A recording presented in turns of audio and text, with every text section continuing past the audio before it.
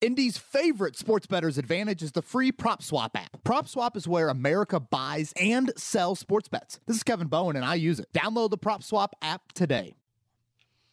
Welcome back. My favorite time of the week is here. Kevin Bowen, Chris Presley in studio, rocking his We Are Penn State shirt. I know that's in reference of some draft prospects that I know fans are curious about for the Indianapolis Colts in regards to Penn State. But April 13th, Tuesday, late morning, here we are, 2 weeks away and 2 days away from the NFL draft, 2 weeks away and 1 day away from Beers with Bowen. That's right. Looking forward to it. Like you said, rocking the Penn State. My mother's a Penn State grad. Nice. I know that I proclaim Tennessee fandom, which is my number one, but always have to rep your mom, you know. Yeah, 100%. I mean, I've been well known to rock a Ball State apparel in my day. So April 28th is the official date on that. That's 8 p.m. You know, it's funny, Chris, I was doing some off-site stuff during March Madness. We'd be going to bars, kind of doing some giveaways and whatnot, and talk to some people, and they're super excited about getting Beers with Bowen back, out of the building and out of the virtual world. Yeah. So hopefully the next one we do, not this one. This one will still be on YouTube and live. Hopefully the next one we can get out and meet some of you guys and just chat face-to-face and have a normal conversation and whatnot. So check out some more details on that. But, yeah, put it in your calendars, 8 p.m. Wednesday night before the draft. Today's podcast, we'll have Mike Renner from Pro Football Focus on to talk the NFL draft. I was hosting for JMV yesterday, and Mike came on the show, and I thought he had really, really good insight. And it was the first time I'd really had a conversation with him, and I feel like you guys will like that. Basically, what I tried to do was throw what I thought the top three needs are. Yep. You guys heard on last week's podcast, the positional mock. I threw those at Mike. Asked him about some local prospects as well, the Rondell Moores of the world, Tommy Tremble from Notre Dame, Liam Eichenberg from Notre Dame. I think those are all guys that, certainly are either on, again, just local fans' minds or, even on some Colt fans' minds. And Renner had a really interesting note just on maybe the lack of length in the offensive line class this year. And I know that's a little bit of a nitty-gritty detail, but he had a reference to Braden Smith's arms and referencing, remember when Braden Smith was drafted, he was drafted to be a guard by the Colts and then threw out the tackle, and the rest is history out there. So that's something to keep an eye on as well. So we'll get to him a little bit later. I want to talk, there was a Philadelphia Eagles story that The Athletic ran that showed, I think, a little bit more of the dysfunction within that organization. And there was a couple Carson Wentz tidbits that I wanted to get to as well there. And then, as always, Twitter questions. So yeah. Before we jump in, how was your Masters weekend, Kevin? Dude, it was, we couldn't have asked for better weather here in Indianapolis. Right. Poured down rain all weekend long, so I was very, very happy. I don't think anyone yelled louder than Matty Bowen when Hideki Matsuyama tapped in there for bogey. Really? It was finally over. That all the golf was finally done. Little does she know we've got Harbor Town this week, one of my favorite courses to watch on TV. Anyways, I needed a little bit more drama on Sunday. I mean, we got maybe 2 holes of drama. Yeah. The tee shot on 1 was a little leaky, and then that dude gets up and down on 2 and gets up and down on 3 and 2 putts 4 from halfway across the green and gets up and down from the middle of the fairway on 5 for par. And incredible by Hideki Matsuyama. And then, obviously, on 16, Xander Schauffele. I know he says he flushed it. I don't believe him. That was a 15-yard miss by him, 10-yard miss by him at least. And so, would have liked to have seen a front 9 charge from one of those guys at 7 under. Zalatoris did it a little bit. Yeah. But even he, kind of took a step or 2 back. So selfishly, that's what I wanted. Yeah. It got a little Baylor Gonzaga-y for me. Okay. Gonzaga cuts it to 9. All right, here we go. Yeah. We're on our feet. And it's like, no, we're not. They score at half to cut it to 10. Right. Here we go. Momentum going in the second half. Yeah. I thought once Matsuyama went into the drink, Oh, I yelled so loud. I thought I was like, get in the water, get in the water. I thought maybe, but then the thing about golfers, you know, he's walking up and again, this is not a golf podcast, and as you know, I don't watch much golf. I was very invested in this Masters. Yeah, I love it. He walks up, and they're like, this should be right around where wants to chip it in, or chip it to. Hits it right to where he was standing. Yeah. And then it's like, okay, well, yeah, he saved it, so whatever. That was a much harder golf shot than he made it look on that drop. You know, that really could have gotten squirrely, especially feeling the pressure and whatnot. So, obviously great for the game globally, you know, similar to what maybe Seve Ballesteros meant to Sergio Garcia and John Rahm, or right. Gary Player meant for Ernie Els and Retief Goosen. You know, I'm not going to act like I'm some diehard Hideki Matsuyama fan by any means, but I love golf. And if this win means that more talented golfers emerge from the country of Japan, I love it. Absolutely. And that's exactly what I want. It was kind of a funny story. About a decade ago, we're at the Masters, and Hideki's playing as an amateur. Very early in the morning, obviously no one watching this group, and we're like, all right, let's watch. You know, might as well. Hideki hits a ball, kind of 2 bounces, like rolls up, hits my dad in the ankle. We're like, oh wow, you know, here, let's watch this guy, and you know, he lashes at it from the right of hole 2 and hits it up near the green. And I just look at my brother. I'm like, that guy's a hack. That guy ain't gonna make it. That guy is a nobody. He is just. He should be happy to be here, and we'll never hear from him again. And yeah, Hideki, you know, I don't know if the middle finger is a universal sign of what it means. You know, I know English is a little bit difficult for Hideki, but yeah, he can just go ahead and shove that middle finger right in my face. So, ball striker galore, man. It was beautiful to watch.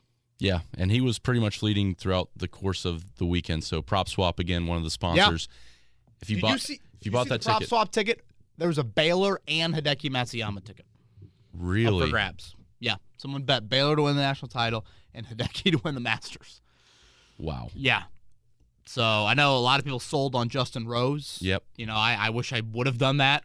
And that's the beauty of Prop Swap. Obviously, you can buy and sell. So thank you to them for sponsoring the podcast. And we'll have some NFL draft props that we need to get to as well. And we'll do that here in the next couple of weeks with the NFL draft coming. So check out Prop Swap, download their app, and head to PropSwap.com today. Lastly, on the Masters, Chris, because again, we probably spent 5 minutes too many on golf. What I love about the Masters is this.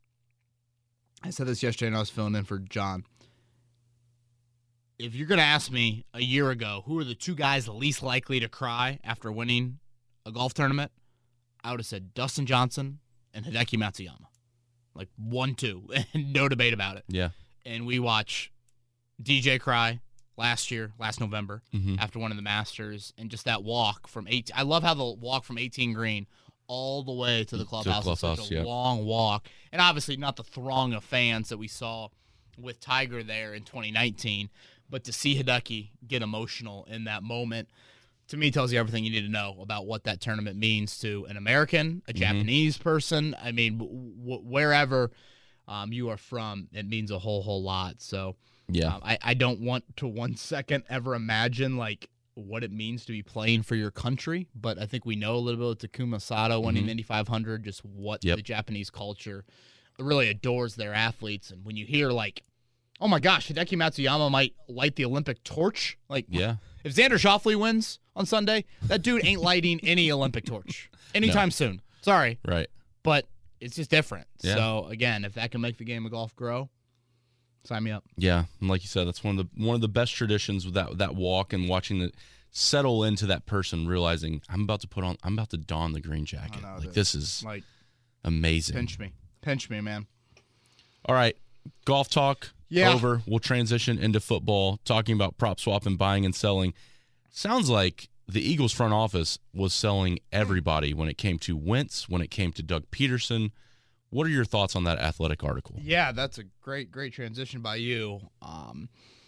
And yeah, it was a tremendous article, I thought. Basically, it's detailing why the dysfunction within that organization. So I was curious when I read it, just, okay, where are the Carson Wentz tidbits within that article? Press Taylor, we talked to him a few weeks ago, and he said something that Frank basically got Press Taylor, in the building, hired him, whatever, and was like, do you still believe in him? Carson Wentz.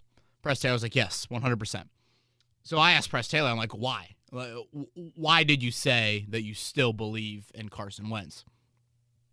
And basically, Press Taylor was like, when things are good around him, and good might even be too nice of an adjective to use, when things are stable around him. Right, not turbulent. Yeah. Carson Wentz can still play at a very high level. And this story for me was like, okay, kind of a peek behind the curtain into just how turbulent, to use your word, Chris, how turbulent things were. It's funny, I was talking about this a little bit yesterday, and we had a caller call in and be like, I don't care about Philadelphia. That's stupid. It's stupid to read that article. I'm like, the only reason Carson Wentz is a Colt is because of this dysfunction, turbulence, whatever you want to call it. Like, that is, so I want to know more about it. Like, what happened from Super Bowl to 120-some million to Carson Wentz, to the drafting of Jalen Hurts, to the 2020 season where Wentz looks like, Tolzien, and now all of a sudden he's an Indianapolis Colt. Man, Jamal Murray tore his ACL. God, that sucks. I saw him go down. Oh. Usually when you see players crowd around a guy and they know. Oh, man, I hate that. I love watching the Denver team play. And so as long as the story just being wild for an NFL fan, it gives us a little bit of insight into, again, what was going wrong in Philadelphia. Even Frank Reich has mentioned in an interview this year, he thought there was no way that Doug Peterson and Carson Wentz would both be gone. Like, that never even was on his radar there. So I thought the first thing that stood out to me, Chris, was they mentioned Carson Wentz and Fletcher Cox having sway in personnel and coaching decisions. If I'm Howie Roseman, if I'm Chris Ballard, I'm calling Fletcher Cox, my captain, probably the leader of the defense. I'm calling Carson Wentz, get a pulse of the locker room, get an idea of what they feel like the locker room likes, what they feel like the locker room needs, those sorts of things. Certainly, I am doing that, but sway in decisions? I mean, and I know that's a very kind of gray area term, like who knows, but in no way, shape, or form is a player on my football team going to have a say in who's hired as a head football coach. Right. And ultimately, really, who's brought in as a free agent or who's drafted. You're going to vet, and you're going to do a lot of background, and you're going to talk to a lot of people, and some opinions are going to weigh more than others, certainly. But them as a decision maker and whatever, getting a vote, if you will, like that's dangerous. So that was just something that kind of stood out to me. That's a LeBron James effect. Yeah. I mean, it's really different with a basketball team. It's completely different with a football team and that many players and positions. Especially, and again, God bless Carson Wentz, and has had a great first 2 seasons in the NFL, but, like, this isn't Tom Brady. This isn't Peyton Manning after a decade in Indianapolis. Like, the guy hasn't even completed his rookie contract until a couple years ago. So I don't really understand that at all. I'm going to read this excerpt from the story, and I think this, obviously, and once you hear it, you're going to understand it, plays directly into the Colts situation. So I read it like this, quote, multiple sources said the loss of Reich after 2017 played a role in Carson Wentz's regression. It wasn't just that Reich had a connection with Wentz. One source described Reich as Doug Peterson's glue, a supportive right-hand man who served as a valuable intermediary, end quote. When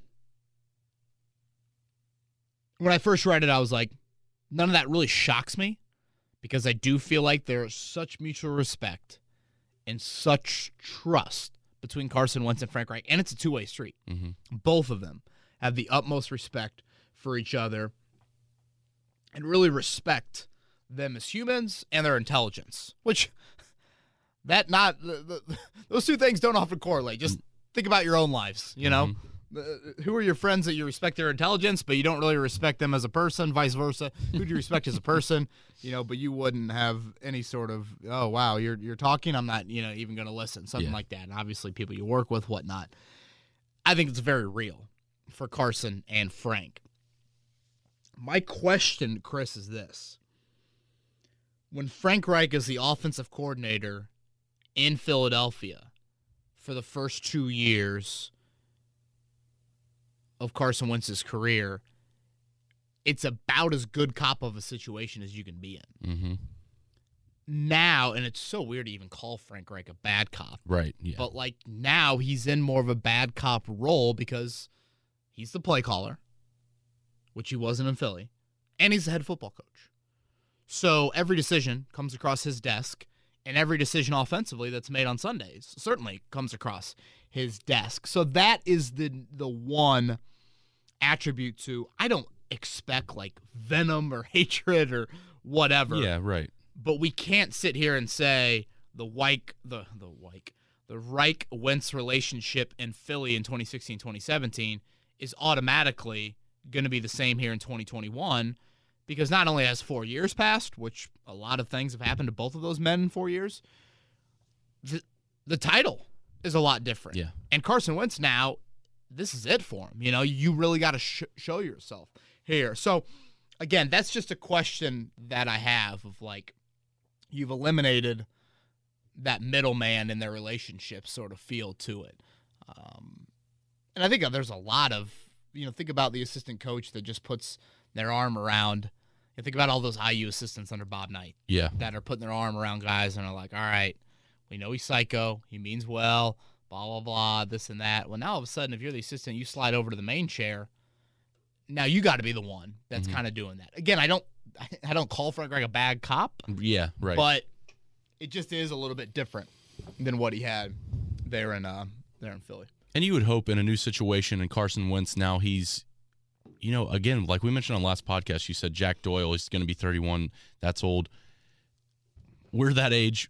Carson Wentz is moving into that territory. He's matured as a person, not only a player. So that he probably understands that and gets that if Frank's got to tell him something, he's going to listen. That, and also I just go back to the respect. Yeah. Like when someone that you respect tells you to clean something up or do something differently, you're more likely to do it and be less skeptical of it than a person that you fall out of favor with. Yeah. And clearly it seems like that happened in Philadelphia.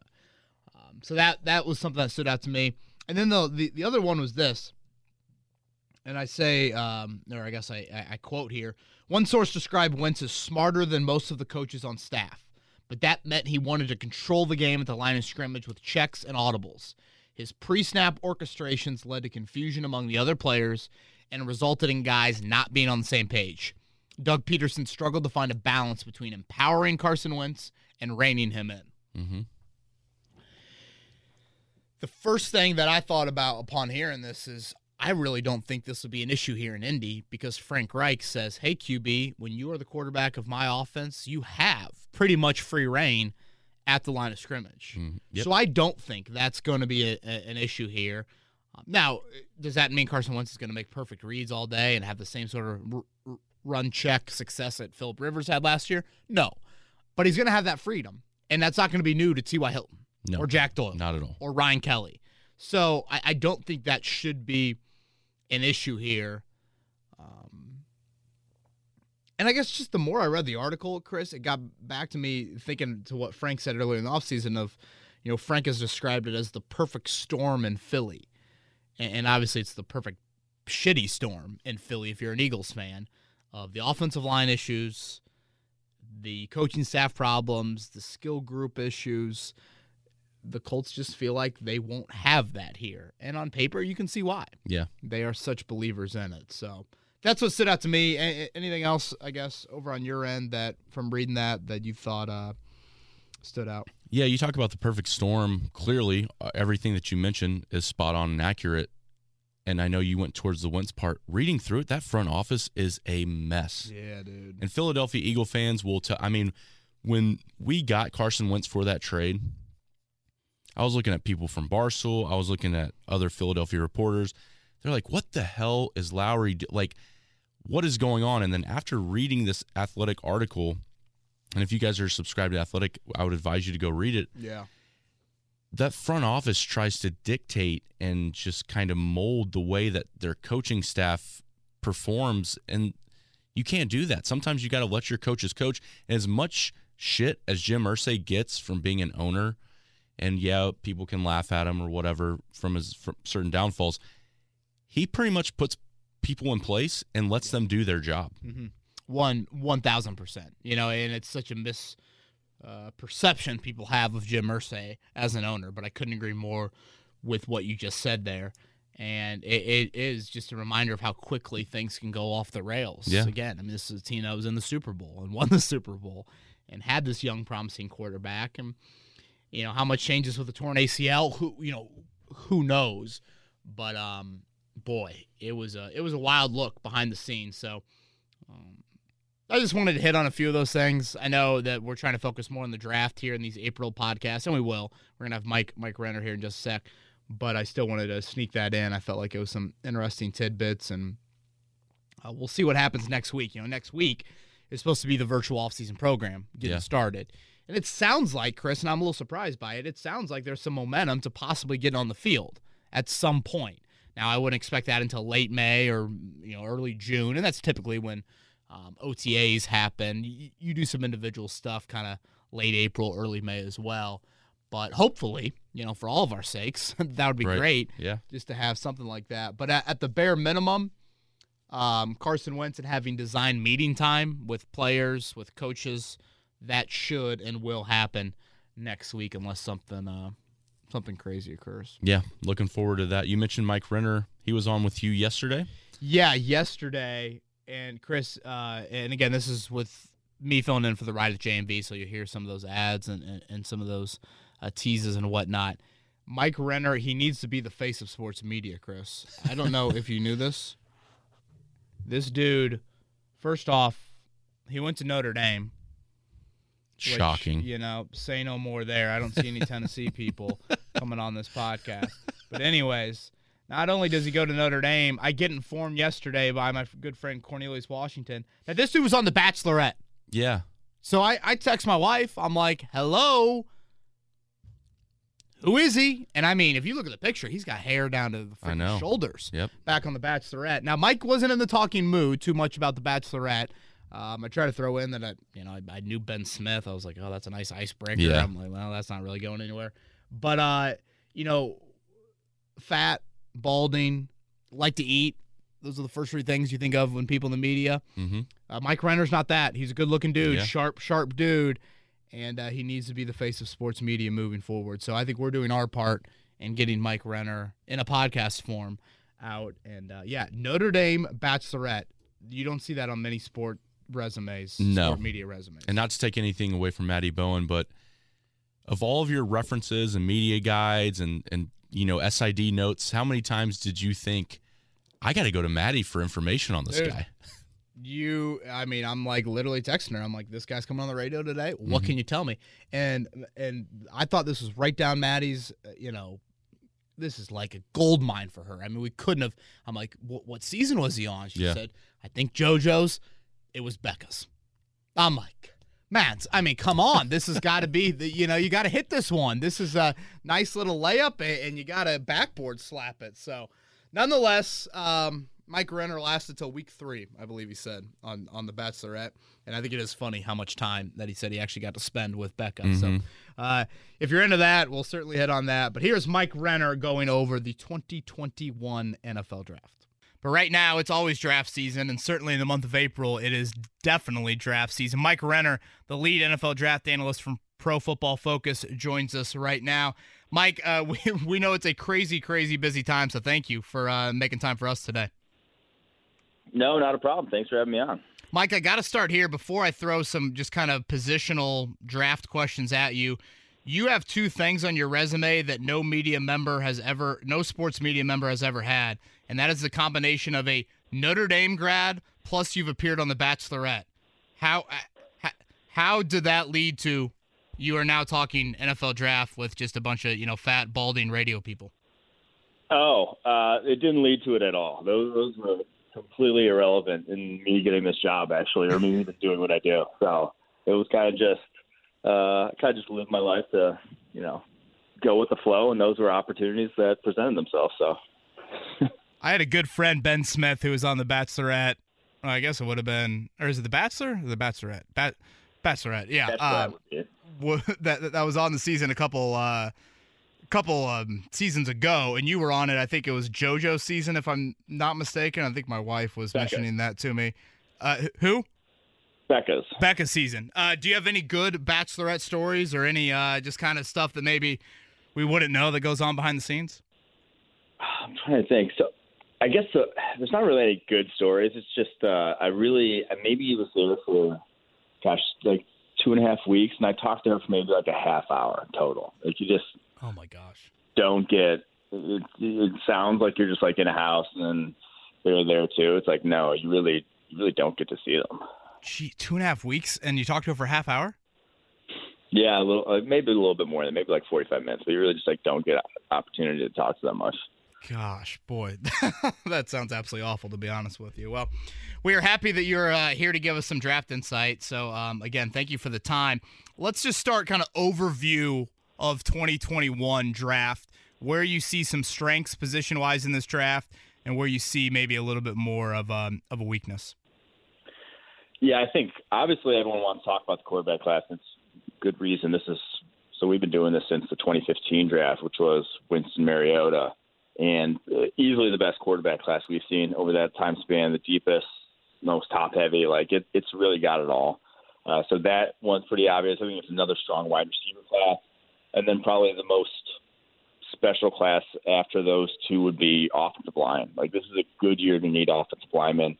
Rarely do you find guys you think could start on day two, but I think there's so many quality options that there are going to be some guys in the 40s, 50s that are offensive tackle prospects that can probably step in and start for you right away. So I think those are by far the three most impressive classes by position group. The ones that are pretty weak, or the one that's easily the weakest, is defensive tackle. There's only one guy we have a round one grade on, only a few more day two grades altogether. Like it's not the DT class to find an impact type of starter who could step in right away, like a Derek Brown, Javon Kinlaw. There's really only Christian Barmore of Alabama, and then after that, I'm not sure I'd feel great starting any of these guys right out the gate. Mike Renner, lead NFL draft analyst from Pro Football Focus, join us now. The PFF draft guide is certainly a must-read this time of year. Mike, let's start with left tackle, because that, I think, is the biggest need for the Colts and potentially at number 21 overall. But you just mentioned that you feel like some starters could be there in round two. Who would you classify as definite left tackles in this class versus maybe guys that are better suited to play on the right side here in the NFL? That's a good question. I don't think there's a massive difference between left and right tackle in today's NFL. I mean, a lot of the best edge rushers are actually rushing against your right tackles. They're the guys that you'd rather have on the right side. So I don't think if you really feel that uncomfortable having the guy pass protect for you, well, then he's probably a guard. You're probably kicking him inside altogether. So the guys I really feel good about is first-round left tackles. Obviously, Penei Sewell of Oregon, Rashawn Slater of Northwestern, but those guys, they're going to go pretty early in the draft. They'll probably be gone after the top 13 picks at the very latest. But then after that, I think Christian Darrisaw from Virginia Tech, Sam Cosmi from Texas, Walker Little from Stanford, Dylan Radins from North Dakota State, and Tevin Jenkins from Oklahoma State. All those guys we have first-round grades on at the tackle position, whether that's left or right tackle. Doesn't really bother me. I think they can do either. I really like Tevin Jenkins. What do you know about him and his style of play? So he's a bit on the older side. He's, I think, the oldest tackle of that top group. He's a fifth-year senior coming out of Oklahoma State. Only played right tackle there, but, I mean, he faced some fairly good competition this past year. He faced Joseph Asai, who is probably going to be either a late first round or early second round of the Texas edge defender, and absolutely dominated him in that game. I mean, he threw him off the field at one point. He is one of the nastiest run blockers in the entire draft class. I think he did over 30 reps on the bench at his pro day. Like, this guy you feel good about coming in and being a physical presence, and especially putting him next to Quentin Nelson on that Colts offensive line, my lord. Like, he's a powerful dude. And so he's, I believe, tackle 5 on the PFF board right now. And like I said, I don't think 21 is too high to draft a guy like that. Mike Renner from Pro Football Focus join us here on the Ride of the JMV. Kevin Bowen filling in today for John. Let's move over to edge rush, Mike. And it seems like, and I don't know, I guess you could probably say this about any prospect or any position. It feels like there's a very big question on every single edge rusher even first-round grade in this draft class. Do you think that's accurate, and what do you make of that group this year? I do, and if you're expecting a guy to step in and look like Chase Young, it's not going to happen. Like, these guys are not at that level. None of these guys are particularly polished. You're drafting a project pretty much whichever edge guy you draft. That doesn't mean it's a waste of a pick. That just means, you're going to have to coach these guys up, and you're going to have to bank up some development. And that's often the case, but, you'd like both. You'd like the athleticism and some polished guys to step in right away.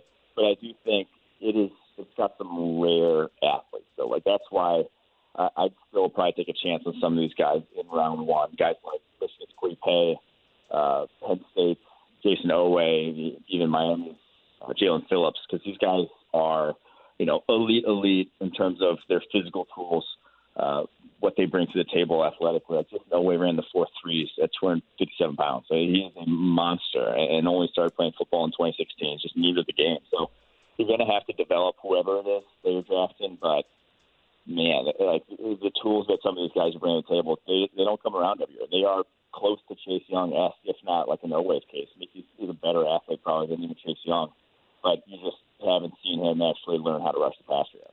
Mike, it seems like Chris Ballard's history with edge rushers is the trait he loves the most is that first step off the ball. Yeah. That's really the dominant trait. Would you say Owe is a top? And again, if you look at his production in college, no sacks last season. I mean, that stands out to you like none other. But would you say he's kind of at the top of that group when you're talking about just that get off? Oh, 100%. Him, Phillips. I think they both got. I'd even throw in like Joe Tryon, Washington defender, who's going to go a little bit later on. Those guys got it. And pretty much every guy in this class has, to be honest. Like that's why it is an interesting class.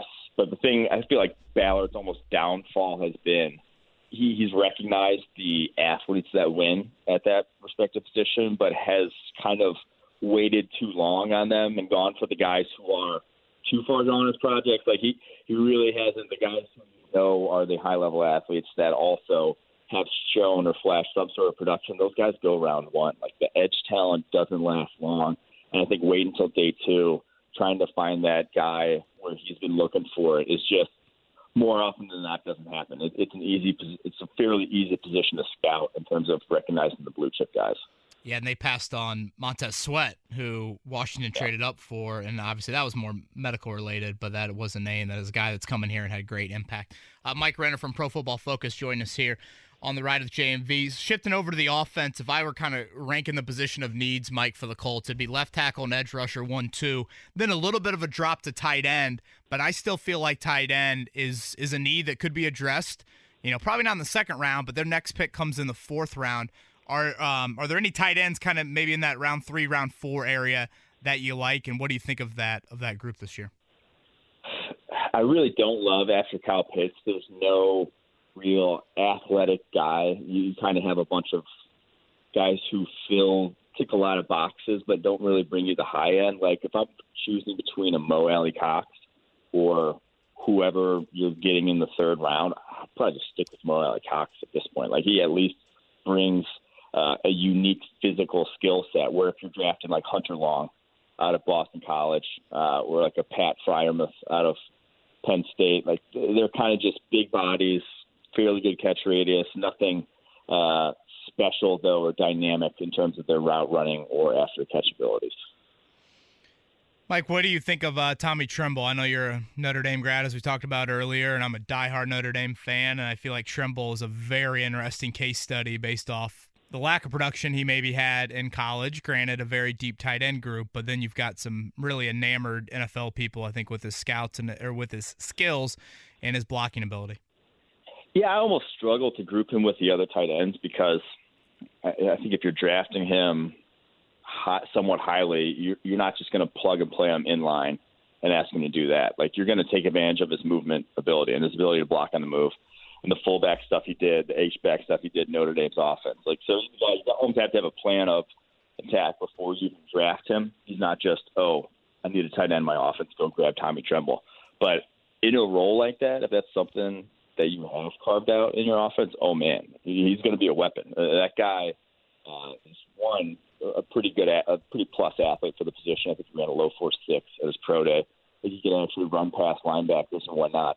And two, he had the highest run blocking grade in the country this past year for a PFF grade. Like he attacks recklessly and has something that you can't coach that into a guy if he doesn't have it already in him. Similar to like a George Kittle, where it's just you're not going to teach a guy to block to that level if he doesn't have it in him already. And Tommy Tremble 100% already has that in him. I want to throw a few more local guys at you. What are your thoughts on Rondale Moore? I think he plays much, much bigger than his size indicates, and we know the speed, we know the short area quickness. What do you think he's going to look like in the NFL, and where could you see his name getting called? Yeah, it's not necessarily like he plays strong. I'm not worried about the weight.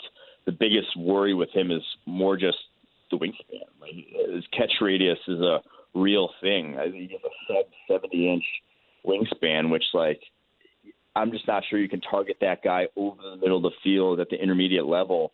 It's just going to be hard for him to get open. He might just be a purely underneath sort of wide receiver or deeper underneath. Like, there's no real it's kind of like the basketball analogy. You just don't throw a lot of 5'9" guys alley-oops, even if they're Nate Robinson and have a massive vertical. It's just you got to be perfect to go up and get balls like that. And so that's the worry about Rondale Moore, is just that at that size or with that limited sort of catch radius, how effective can he be outside of anything underneath?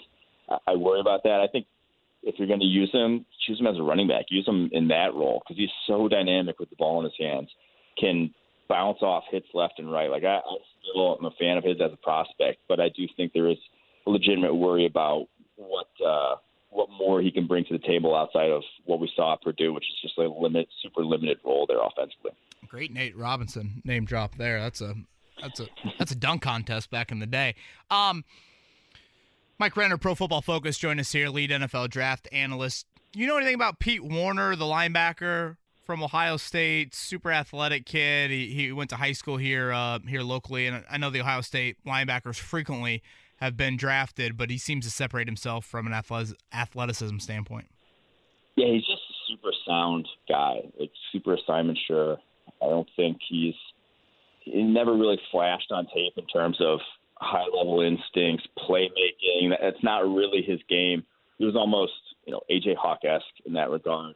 To throw back to an older Ohio State linebacker, where it's just you're not really getting. I don't think A.J. Hawk ever had maybe a handful of picks his entire NFL career. I could see that being Pete Werner, where it's like he'll do his job. I'm not sure he'll go above and beyond, but that's really all you need a linebacker though nowadays. You just need a guy who will be able to tackle in space, which he 100% can. And he'll be able to take on blocks in the run game. You're not going to have to protect him too much, but then again, are you going to draft that guy in the first or second round when you're probably not going to be getting, a ton of tackles for loss, a ton of pass breakups? I'm not sure. So I do think he goes somewhere on day two, but more likely a third-round type of guy. One more semi-local name to throw at you. Liam Eichenberg has been a popular mock draft guy for the Colts. Maybe not necessarily at 21, a trade back, or even, I don't know, I think I've seen a few mocks that have had him falling all the way to 54. Kyle, our producer here, brought up, Eichenberg, maybe some shorter arms. Do you think that would impact him at left tackle here in the NFL?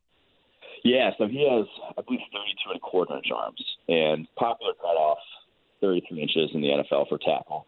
Actually, Braden Smith, the only tackle last year, I believe, with under 33-inch arms. So really? Colts, that may not be an issue for them. They may still covet him as an offensive tackle, but a lot of teams, I think, will see him as a guard with that level of length.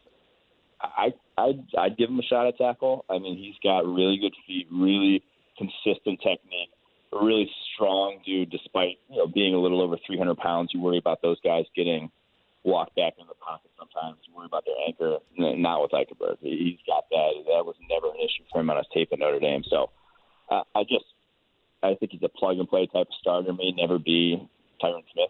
That when you don't have length, it shows up even more at the NFL level with basically the guys who are winning at that level are a lot longer, are the freak athletes, and kind of what we just talked about with the edge class, that those guys are more difficult to block when you're always at a disadvantage from a length perspective.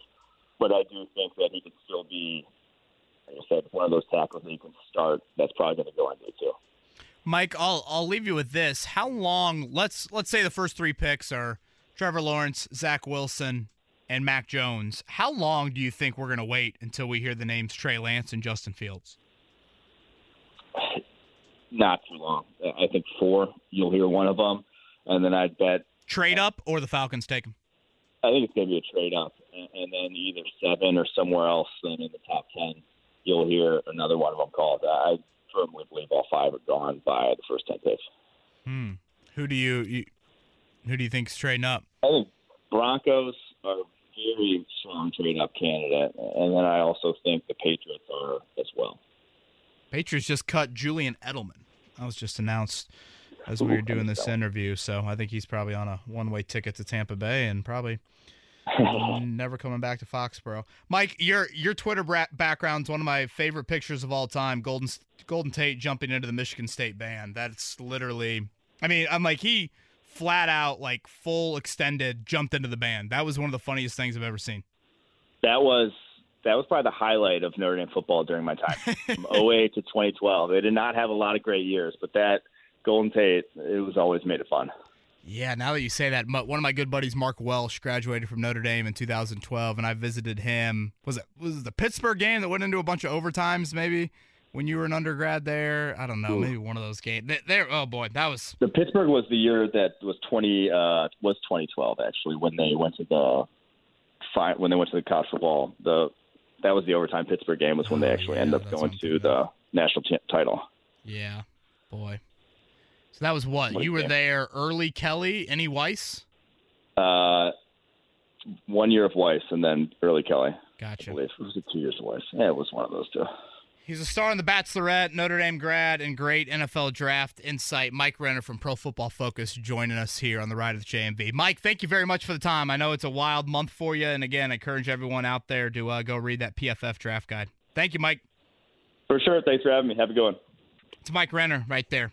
That's Mike Renner, Pro Football Focus. Appreciate the time with Mike yesterday, and glad you guys were able to hear that interview, and hopefully you found it pretty insightful. And I really wanted to throw those main 3 positions at him, Chris. You know, get the offensive tackle, get the edge rush, tight end, which, you know, he doesn't appear to be a very deep class at all. I think we have a tight end Twitter question that we'll get to a little bit later, but I thought that was interesting. I thought the arm length stuff was really interesting. You know, we talk about that get-off trait. Yep. And I do feel like with these pass rushers, all of them have that question mark in some level, but a lot of them just put up some testing numbers that are like, whoa. So hope you guys enjoyed that, and I thought it was a fun interview.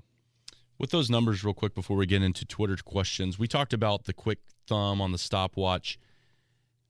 Do you know anything else about the other drills that those guys do? I mean, is everything else pretty up to par in terms of a combine standpoint? I'm a little bit skeptical of the numbers, and I'm not a naturally skeptical person, to be honest with you, but I'm a little bit skeptical of all these testing numbers we've seen.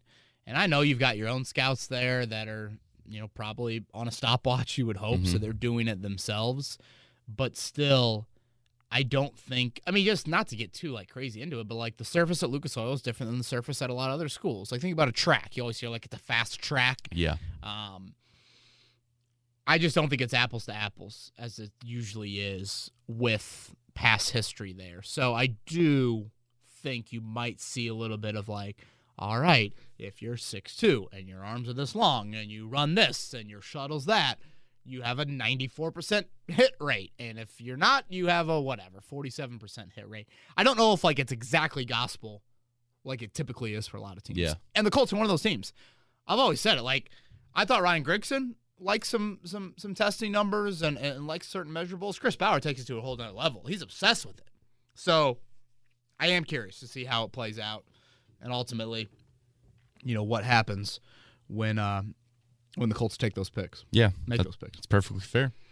All right, Twitter questions this week. Let's do it. First one comes from David. Love the pod, guys. Does the signing of Chris Reed, a starter at guard for the Panthers, make you think the Colts are maybe moving Quentin Nelson to left tackle at all?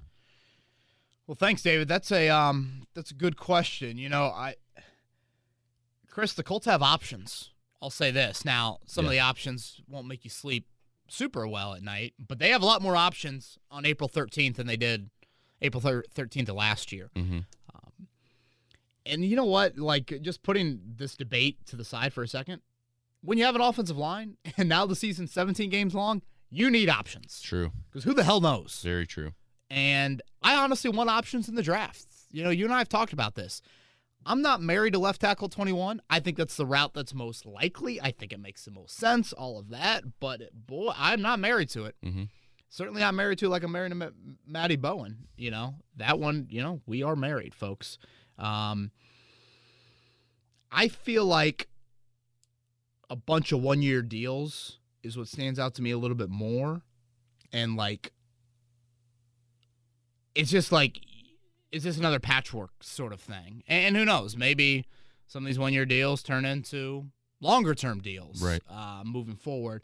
I will say this. I know Nelson got banged up a little bit last year. You know, he played through a lot of I think, hip and ankle. And, you know, I've heard some whispers that he might have needed to get, you know, a few of those things cleaned up in the offseason. Would that impact, you know, your likelihood to try him out over there? Has he been able to do as much offseason training, you know, per se? For like tackle-specific stuff versus guard-specific stuff. So, you know, that's something to keep in mind. You know, David, to your question, I will say, you know, it has been a little bit more like, wow, that is a guard. But I really cannot say that for sure until we get to day 2 and we get to potentially day 3 of the draft. Yeah. Because I still don't think that all of a sudden Quinn Nelson at left tackle, Chris Reed at left guard, you know, that takes an offensive line that we maybe thought was top 5 in the league to where, you know, who knows? Yeah. All right, Pumpkin Pastry is back with a question this week. When the Colts inevitably trade back in this year's draft, as the roster is currently constructed, can we afford to only gain extra compensation in 2022? Or do we need any trade backs this year to require extra picks in the draft? We have so few, quote, quality darts, end quote, in this year's draft, it's hard to ensure that all of our needs can be hit on. Left tackle, edge rush, tight end, wide receiver, and legitimate backup safety were mentioned. Yeah, it's funny. The closer that you get to the draft, I always am like, oh, yeah, the Colts are going to trade back. It's crazy when you think about the 4 drafts under Chris Ballard. He's only taken the first-round pick at that spot one time. Yeah. And that was Hooker. Mm-hmm. You know, he traded back from 3 to 6. Obviously traded back in 2019 and then traded out of the first round in 2020. Yeah, that's a really good question. I tend to think trading back for 2022 draft picks makes a little bit more sense just because you're potentially without a first-round pick next year. So, or first or a second, obviously. Right, yeah. From a pure capital standpoint, that would make more sense. But then, you know, the bird on my other shoulder will say, support for Wentz. That's been my big thing all offseason long. And, you know, I sit here right now, Chris, and I'm going to post something tomorrow to the website, winners and losers for the Colts here in free agency. You know, we're about a month into free agency. Yeah. And so always every year, guys on the rosters are great winners. Guys on the rosters are losers from what's happened in free agency. The winner, unquestionably to me, is a guy like Jacob Eason. Now he goes from barely any meaningful reps to he's got a great chance to be the backup. One of the losers to me is Jim Irsay's offensive plan. Like Irsay said, you know, back at the start of the offseason, we need 1 or 2 more playmakers on offense. Well, where? I mean, yeah, you know, where are they? You re-signed T.Y. Hilton. Like, I don't think he was referencing that. So that's where I sit here and think to myself, oh, boy, well, if I'm in the support Wentz, if I'm in the you still need to achieve a little bit what Jim Irsay wants to accomplish, then you might need some skill action. So now, to be totally fair, you never cross off every need. No. Like, that's just the reality of the business. I still think trading back for 2022 makes a little bit more sense. I know it's a little bit tough for even me, a person that looks more long-term than I think most, to look down another year, but that's probably where I side with it. But, man, then I say that, I think to myself, just 2 picks in the first 125 spots. Mm-hmm. That's rare for Chris Ballard. It's tough. All right, this next one comes from Wake Spike. With the return of Mack, do you see Reich doing any super speedster-type play formations? The 2 running backs in Mack and Taylor, then having Hilton, Paris Campbell, and Nyheim Hines as wideouts. Also, between Beers with Bowen the night before the draft, followed by 3 days of covering the draft, morning radio possibly, content for the fan, and podcasting. Kevin, when do you sleep, and how long will you be on that couch? Wake Spike, I do get plenty of sleep. At least I think I do. I'm kind of a morning person. I like waking up early and kind of getting to work. And the nice thing about that is I can go pick up Rosie around 4:30. Yeah. From daycare and whatnot. So how's she sleeping? Knock on wood, man. She's actually been a very, very good sleeper. Good. Yeah, really good. And of course I say that and she woke up early this morning, but for the most part, she's been really, really good. So, you know what? In all seriousness, Wake Spike, draft weekend is wild, and it is some long, because we'll come at you with an emergency podcast at 1 a.m. Thursday night. I'll probably have to go out to my car now that I think about it, because Rosie wasn't born last year in the draft. That's true. But this is my favorite time of the year. Like, I love the draft, and I know a lot of people love the draft. I mean, we see the numbers, like fans are obsessed with it. But like, as someone that covers the team, I almost look at it as like, 6-7 new players, maybe more than that. It's almost like you're either starting a new job, or as a salesperson, you're getting 6 or 7 new clients, and you're like learning a lot about them. And, True.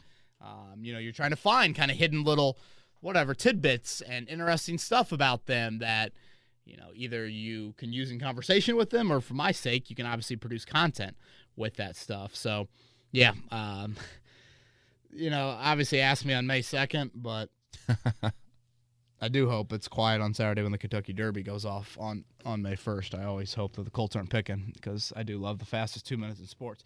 All right, speedster packages. First off, I love that phrase. Yeah.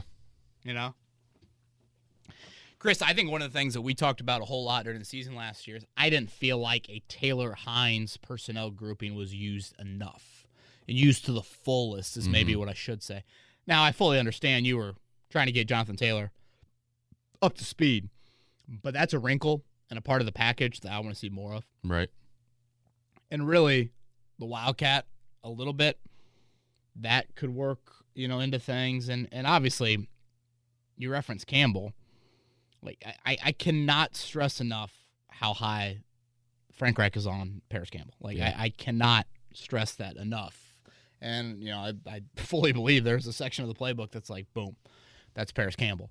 So, if healthy, you would think that we're going to see a whole lot more of that. Mm-hmm. And now you got the read option element from your QB. True. And also, don't sleep on Pittman. I mean, his speed last year on some of those underneath routes or sweeps, he's sneaky fast for a guy that size. Yeah, it's the long strides, I think, is what really, really gets people. And, yeah, I mean, there's not many guys 6'4", 220 plus that run as fluidly, if that's a word, as he does. And I see him and Patman kind of going back and forth with each other on Twitter. Like to see the competition between teammates talking about their speed overall. They've been training, and nowadays athletes have all these different. I think they're working out together. Yeah, gadgets and tests of like, your acceleration speed and whatever, and they've been climbing each week. So, love to see it. Yeah, definitely. That's all part of the offseason for sure. All right, Kevin. John wants to know. He's been thinking back to some of Ballard's interviews, and he's been shockingly transparent with the moves he's intended to make this offseason. In 2019, Ballard's year-ending press conference emphasized 2 things: turnovers will come to the roster, and the need for an Elite 3 technique. A few months later, Margus Hunt and Pierre Desir are cut. Jacoby Brissett is benched, and we make a big trade for DeForest Buckner. This year, Ballard and Irsay have been equally transparent, They wouldn't commit to Jacoby Brissett or Jacob Eason, and then we go get Wentz. Ballard said he needed better line depth, and then we signed 4 backup offensive linemen. I'm trying to figure out what else we need to do based on the previous comments to stick out, or I need. Okay, I'm going to start this whole thing over. No, good. I know it's a long question.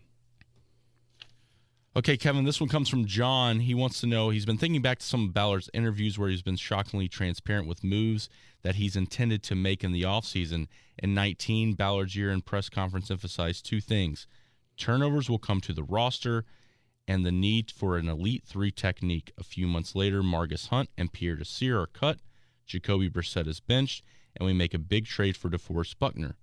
This year, Ballard and Irsay have been equally transparent.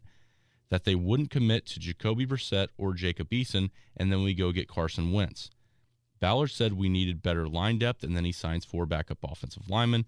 I'm trying to figure out what else we need to do based on previous comments, and the 2 stick out to me. 1, Ballard suggests that moving Nelson to the left tackle, and 2, Irsay's insistence on getting 2 elite pass catchers. Based on all of that, is there a world where we go get a receiver in the first round, a tight end in the second round?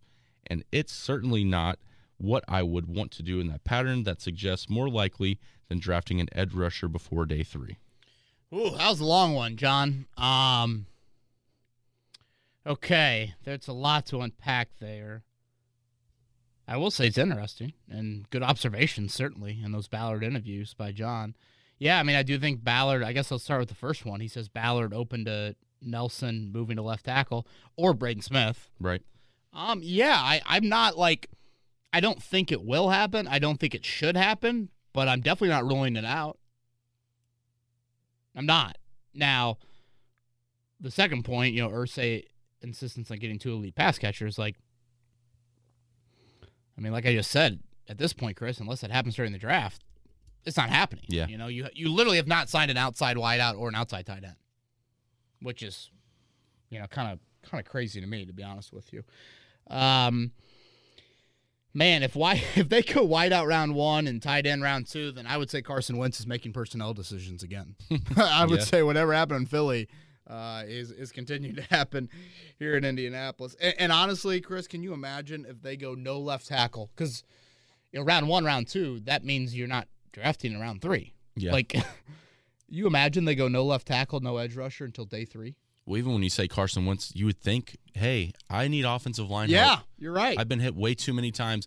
Let's go get a stud, please. Thank you. You're right. I mean, if they literally go no left tackle, no edge rusher till day 3, that goes against everything Chris Ballard believes in. Yeah. So, yeah, John, I think offensive line depth, that was really the big thing. Irsay's talked really about everything.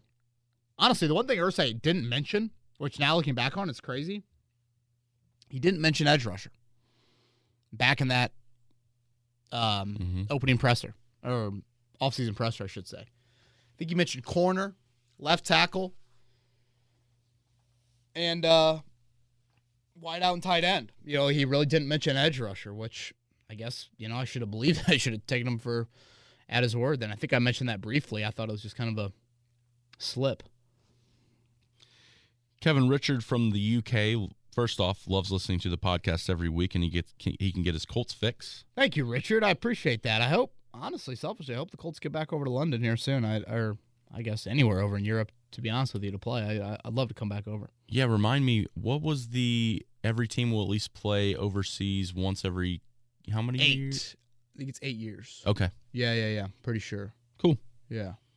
He says, of the newest members of the Colts staff that you've spoken to, who has impressed you the most, and which do you think will have the biggest impact on the players that they are working with? Oh, wow. That's a good question, Richard. Yeah, we have talked to the new assistants, and I guess we should mention it's been like an 8-minute, 10-minute Zoom. It hasn't been anything like too extensive. I will say this: I know he's not new, but he's got a new title. Marcus Brady. It amazes me how much he reminds me of Reich. These dudes are so just like, well put together and like, just super nice guys and all that, but they are extremely confident. Like, if they were assholes, we'd call them cocky. Right. But they're not assholes, so we don't call them cocky. We call them confident. Yep. That's like the PR spin on it. I've talked to some people that have played basketball with Marcus Brady, and they're like, that dude is – he brings it. And does he let you know? I think, yeah. I think he does. So I think that's just kind of, I don't know, it's kind of funny. James Rowe, I was impressed by the new corners coach. Mm-hmm. And Kevin Mawai. I didn't, obviously I know Kevin Mawai as a player. Can't say I ever really listened to many interviews with him, but I thought both those guys, Scott Milanovic as well, coming from the CFL, he impressed me. So, yeah, hopefully we'll get to know him a little bit more here and hopefully get back, in person with a lot of these guys. But certainly very different backgrounds with a lot of them, and a good amount of turnover on this coaching staff. There's probably, only 3 or 4 people that stayed in the same exact non-coordinator division, or I should say non-Reich, Right. Eberflus, Bubba Ventrone, that have kind of moved to different titles or new faces brought in. Yeah, I was pretty excited about Mawai. Anytime you get a guy that's an all-pro, Hall of Famer. Hall of Fame, but still, like, I don't know, still for some reason kind of flies under the radar with his personality. He's just a guy who loves being in that room. Yeah, I can tell. He certainly is a big fan, and you would think from a coach-player relationship, his resume would resonate big time. Right. All right, from Tanner, hey Kev, I know I probably should have sent this to you a couple weeks ago, and I hope nothing breaks before next week. Thank you, because every time we seem to record a podcast, something does. How likely is it that we bring back Malik Hooker? Julian Blackmon had a fine year last year, especially coming off an ACL, but would it make sense to bring back Hooker on a 1-year deal, much like we did Mac? Might benefit both parties. Thanks for the great content. I appreciate that, Tanner. I think that marriage is over. I think mutually it's over. Marlon Mack, to me, viewed much differently internally. Yeah. And I think Marlon Mack thinks a little bit different about the Colts than Malik Hooker thinks about the Colts, to be frank. And you know what? Are you bringing him back to be a third safety? I mean, Hooker playing on special teams? I don't see that happening. So I do think another safety, and we saw the signing of Sean Davis, and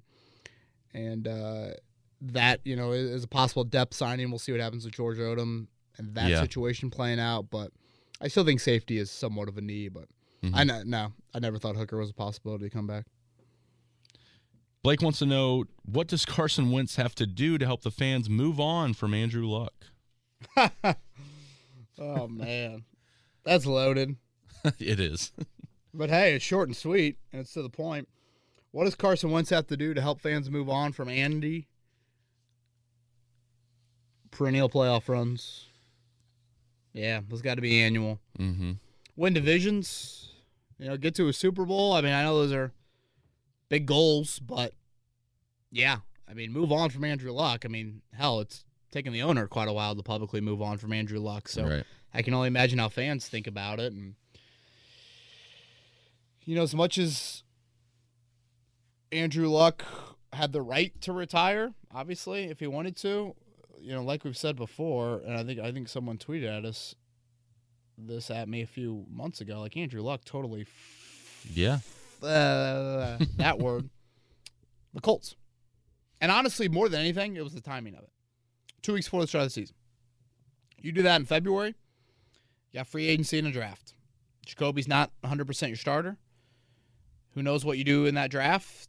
You trade it out of the first round, maybe who knows? Right. What happens in that draft. But, Wentz, big time team success. That's what has to happen. I always felt like Ballard should have used some architecture lingo with Andrew and been like, you're taking like the keystone out of this team. That's great. If you leave, and this is going, something to that nature. I like that. Maybe limestone. Yeah. Here in Indiana. Right.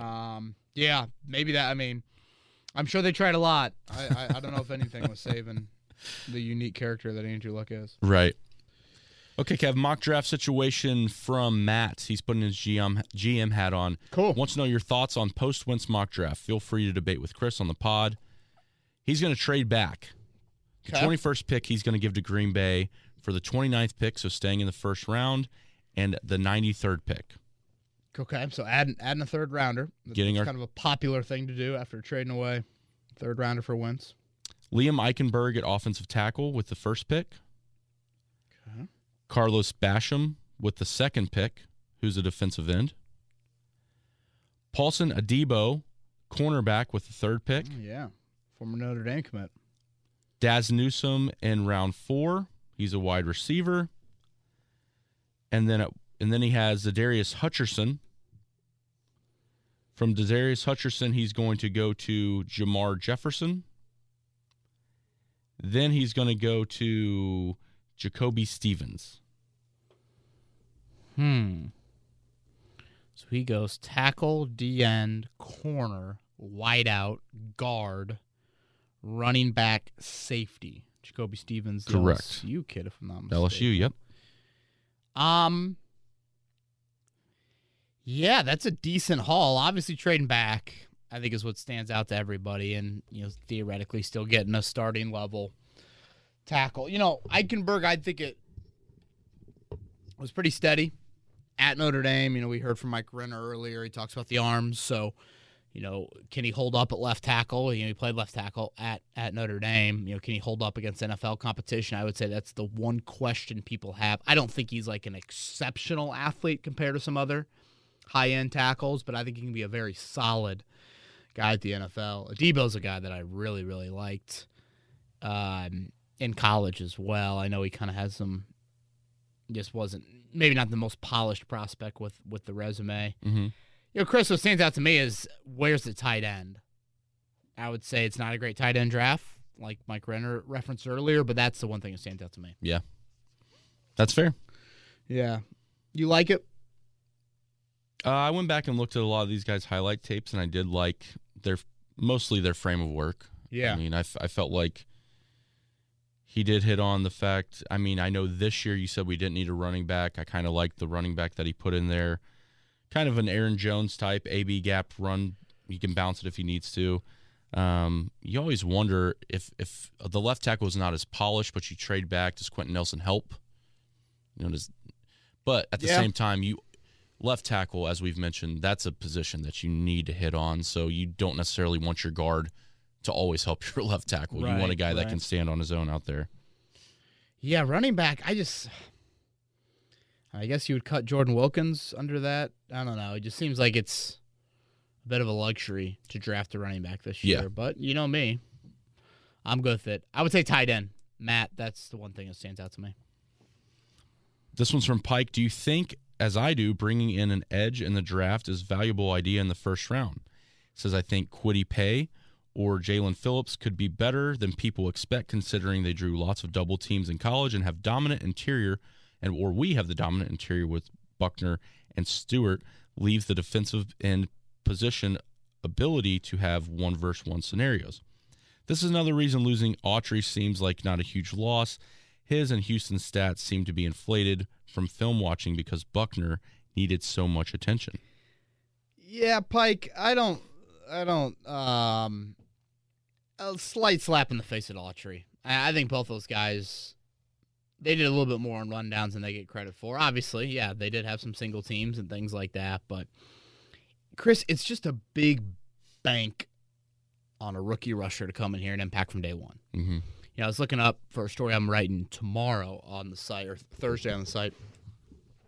In the last 5 years, there's been 5 rookies that have had at least 9 sacks in the NFL. Just 5. Of those 5, 4 were taken in the top 10. Mm-hmm. So I think that goes to show you of Chase Young / Bosa's, it's very difficult to find the impactful rusher from day one, and I think that group, it needs long-term answer and it needs immediate answer as well. And I get it, Buckner, certainly his presence speaks for itself, but Autry and Houston, again, those guys can play on early downs. Like, even if you're going to play tomorrow, Kamoko Turry is not a starter.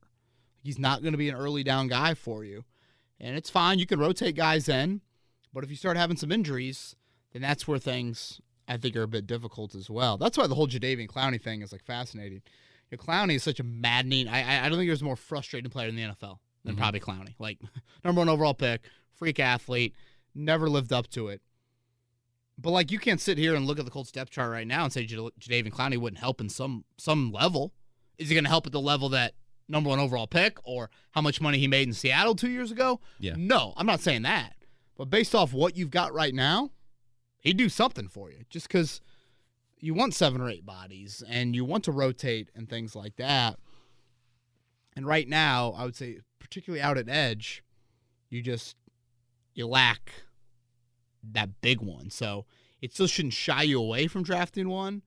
But again, it goes back to the theory of why not find more of a proven guy in free agency where, people are always like, free agency is such a risk. I'm like, wait, the draft is much more of a risk than free agency. Free agency, you're just putting a higher, usually you're just putting a higher price tag on a guy. Mm-hmm. But for the most part, you're projecting them into your system. You've at least seen them against light competition. The draft is, hell, there's busts in the top 5. There's busts in the top 10. So, but having said all that, Kwity Paye is a guy that I think I like. Yeah. Of all these rushers, which we'll get into that a little bit more here. Certainly the night of beers with Bowen, but on next pod. Colin wants to know, back to your tight end question or your tight end point, Kevin, what are your thoughts on the Colts drafting Pat Freiermuth, a.k.a. Baby Gronk, out of Penn State? Ooh.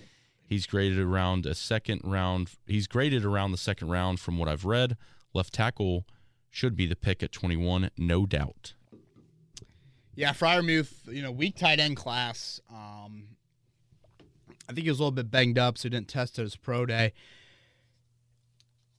I'm probably more in the mold, Chris, of a give me the fluid athlete, give me more the natural receiving presence. They might be a little light in the booty.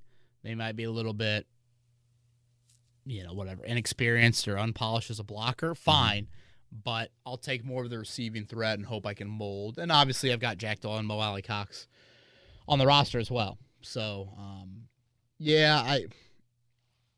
Freiermuth is certainly, I would say, one of the more,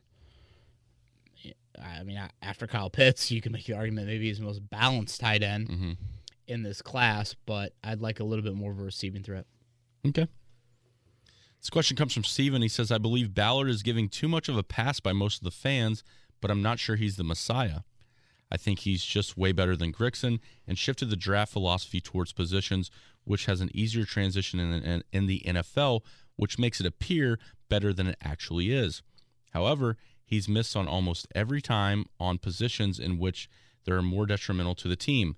He mentions edge rusher, cornerback, and receiver that come to mind. Look, I love Ballard's philosophy to a point, but there is a point where you have to take a flyer on a high-level free agent. The depth linemen we signed so far are arguably worse than Clark and Good, yet people are clamoring about how he addressed the depth issue from last year. I'd say we lost 3, with one being a high-level starter, Costanzo, and replacing our depth guys, and 2 guys who graded far worse than Davenport, grading out being nearly dead last. I think Ballard's philosophy should be tweaked a little bit. There's multiple grounds between him and Grigson. It's time we found it. Well, thank you, Steven. Boy, we've had some detailed ones today. Ballard philosophy being tweaked. I would agree with that. I think if you if you put Grigson on one side of the scale, you put Ballard on one side of the scale, let's say whatever. Grigson's a 50 and Ballard's a 100, and I'm just throwing out loose, very arbitrary numbers. I think Ballard coming back to like a 90 or like an 85 would make more sense to me. Overall, I agree with a lot of his philosophical approach, but there are some things, mainly aggression and free agency, where I think he could better use that part of the offseason to not just supplement, but potentially get a guy that's the 9th best player on your team, and you got him through free agency. Missing on edge, missing on corner in the draft. Yes, that's certainly happened. But, drafting's hard. Drafting's really hard. And at those positions, you can make the argument, especially edge, that it's more difficult. And no GM is perfect. But, you do need to start hitting better at those spots. That's probably how I view the whole, Grigson, Ballard debate. And last year you did take a step forward in winning without Andrew Luck. We mentioned that. That's a big step forward. That's something the Grigson regime did. People, are so quick to make the notion, he only won because he had Andrew Luck. Well, the Colts were 6-4 in games without Andrew Luck in the Grigson era. 6-4 is a damn good record without your franchise QB. Last year, the Colts took a step in the right direction with having a new QB. Yep. From Matt, I haven't seen anyone talk about this, but do you think the Colts should be looking for another kicker? I personally do and have no clue why more people aren't talking about this. Sure, Rodrigo was better than Vinatieri, but that's not saying much. Still wish they went with McLaughlin last year. Matt, I think I mentioned this in the positional mock draft last week. Yeah, I do. And I know spending a draft pick is probably stupid, but get an undrafted kicker in the building. Have some competition. I think we maybe fell too much in love of the Rodrigo Blankenship mystique. Yeah. He is a funny human. He's got a very distinct look to him. Pretty hilarious story, honestly, when you hear him, talk about what he was doing the night before, roster cuts, and just not a lot of typical things NFL players do and whatnot. Mm-hmm. And yeah, I mean, he had moments last year. He was really, really solid, but some other shakier moments. And so, if you preach competition, yeah, you got to bring in a kicker. All right, 3 more. This one's from Colton. He says, I have a sneaky suspicion. That's hard to say. Say that 10 times fast. That Micah Parsons is available at 21. Will Ballard pick him? Last year, nobody really expected us to pick Taylor. I think we need to address the left tackle, but that would be a very scary linebacking core with Parsons, Leonard, and Okereke. Just another a lot of Penn State references today, man, Kevin. No wonder you were rocking that. Colton, I'll say this. Getting another running back on the field is different than getting another linebacker on the field, And I guess where do the Colts stand on this unique linebacker sort? Ben Banago seemed to be drafted to be this unique Sam linebacker, and you got a special package for him. All that stuff. And I know Micah Parsons is a far different player than Ben Banago, but I just think it comes down to playing 3 linebackers. I mean, theoretically, if you did that, you would have invested a first-round pick of linebacker, a high second-round pick of linebacker, and then a third-rounder in Okereke. There's no team in the NFL that has that invested at linebacker. This is 2021 NFL, not 2005 NFL. And again, it takes Kenny Moore out of the slot. True. So very true. I think that's something that you have to keep in mind as well. And I don't see him falling that far. Yeah, I don't think I've seen some mocks where I'll be honest, I haven't really looked at him that closely in mocks just because linebacker in round 1 seems like the last thing they would do. But yeah, he's dropped a little, but I think coming out he was like top 5. Now obviously he's now probably top 15, but 21. I don't think he falls to us there. A little bit too rich for me. Okay, Kevin, this one comes from Craig. KB, do you ever think the way the NFL does the draft order is all wrong? I mean, this year, for example, I think the Dolphins should take the number 1 pick, followed by the Raiders, Cardinals, and Patriots. I think the top team not to make the playoffs deserves the top pick, and then you go in order of the best team not to make the playoffs. I think this would discourage anyone from tanking, and it lessens the heartbreak of barely missing the playoffs. Fans often root against their team once they've been eliminated from playoff contention. That would never happen again in the system. What do you think? Wow. Interesting, Craig, to say the least. I really like how the NFL does things. I like the parity in the league. I think it's unlike really anything else. I get the rooting debate. I do get that. But, have teams outright tanked? It's really hard to tank in a sport where you can, almost die on the field.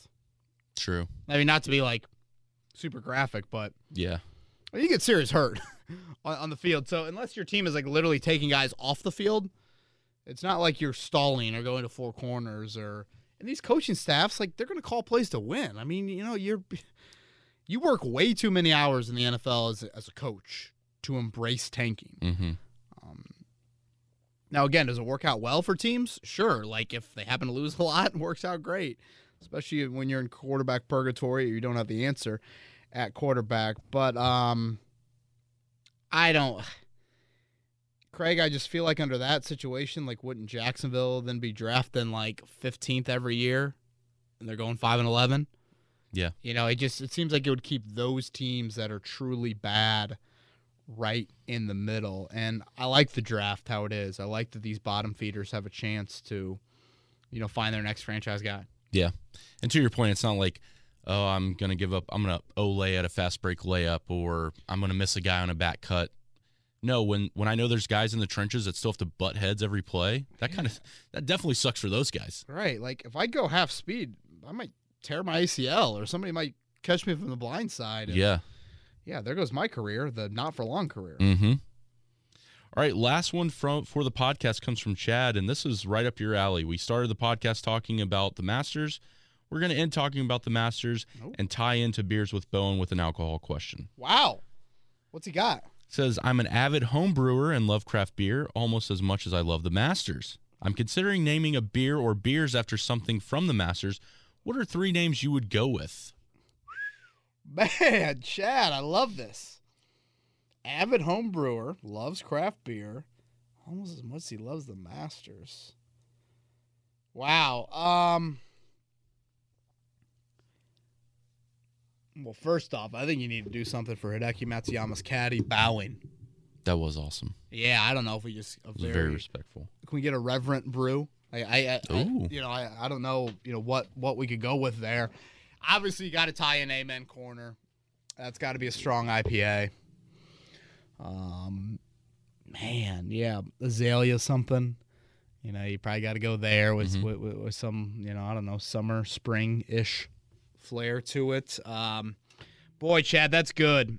We need some people to, if anyone has any Masters beers, go ahead and fire them my way or Chris's way, and we'll forward them on to Chad. You got anything? I'm not great with the whole. I don't. I wrote down a couple. Fan, I went with. So obviously, you're in Georgia. Yeah. So I went peach jacket. Oh, I kind of like it. So tie in, obviously the. I don't know if I'd ordered it off the menu, but I kind of like it. Something sandy something. That's what I wrote down. Yeah. A lot of bunker Sandy play. Lyle's outfit, by the way. Do you know Sandy Lyle, the golfer? Was he the one with the suspenders? Yeah. Oh, yeah. Yes, I did. Yep. This dude's teeing off with his jacket unzipped.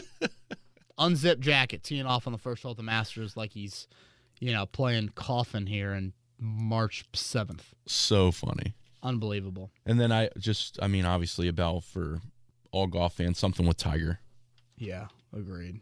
You could tie in some Nance calls. Nance is. That's true. With Nance's call, the rising sun is happy to see their first son win them. I don't know whatever that call was that he had the other day. Yeah, you could do something along those lines. Nance could give you some great names. That's true. For some, even some high-end cocktails. I don't know, Chad, if you want to go down that route either, but I love that. That was great. Have you seen Nance? I'm sure you have. His backyard. Oh yeah. So awesome. Yeah, just. You would live outside if you lived at the house. Rosie and I would spend a lot of time outside. Yeah. Yep. And I think she might, she could crawl to get some golf balls. It looks like. I don't know. Some of those, maybe we gotta wait till she walks to get down some of those steps. But yeah, is that all of them? That is all the questions this week. Awesome. Thank you everybody for sending those in. As always, if you have any questions, feel free to DM me, DM Chris, and compile a list and get to about 15 of them, 20 of them, I don't know, each week. So hope you guys enjoyed Mike Renner.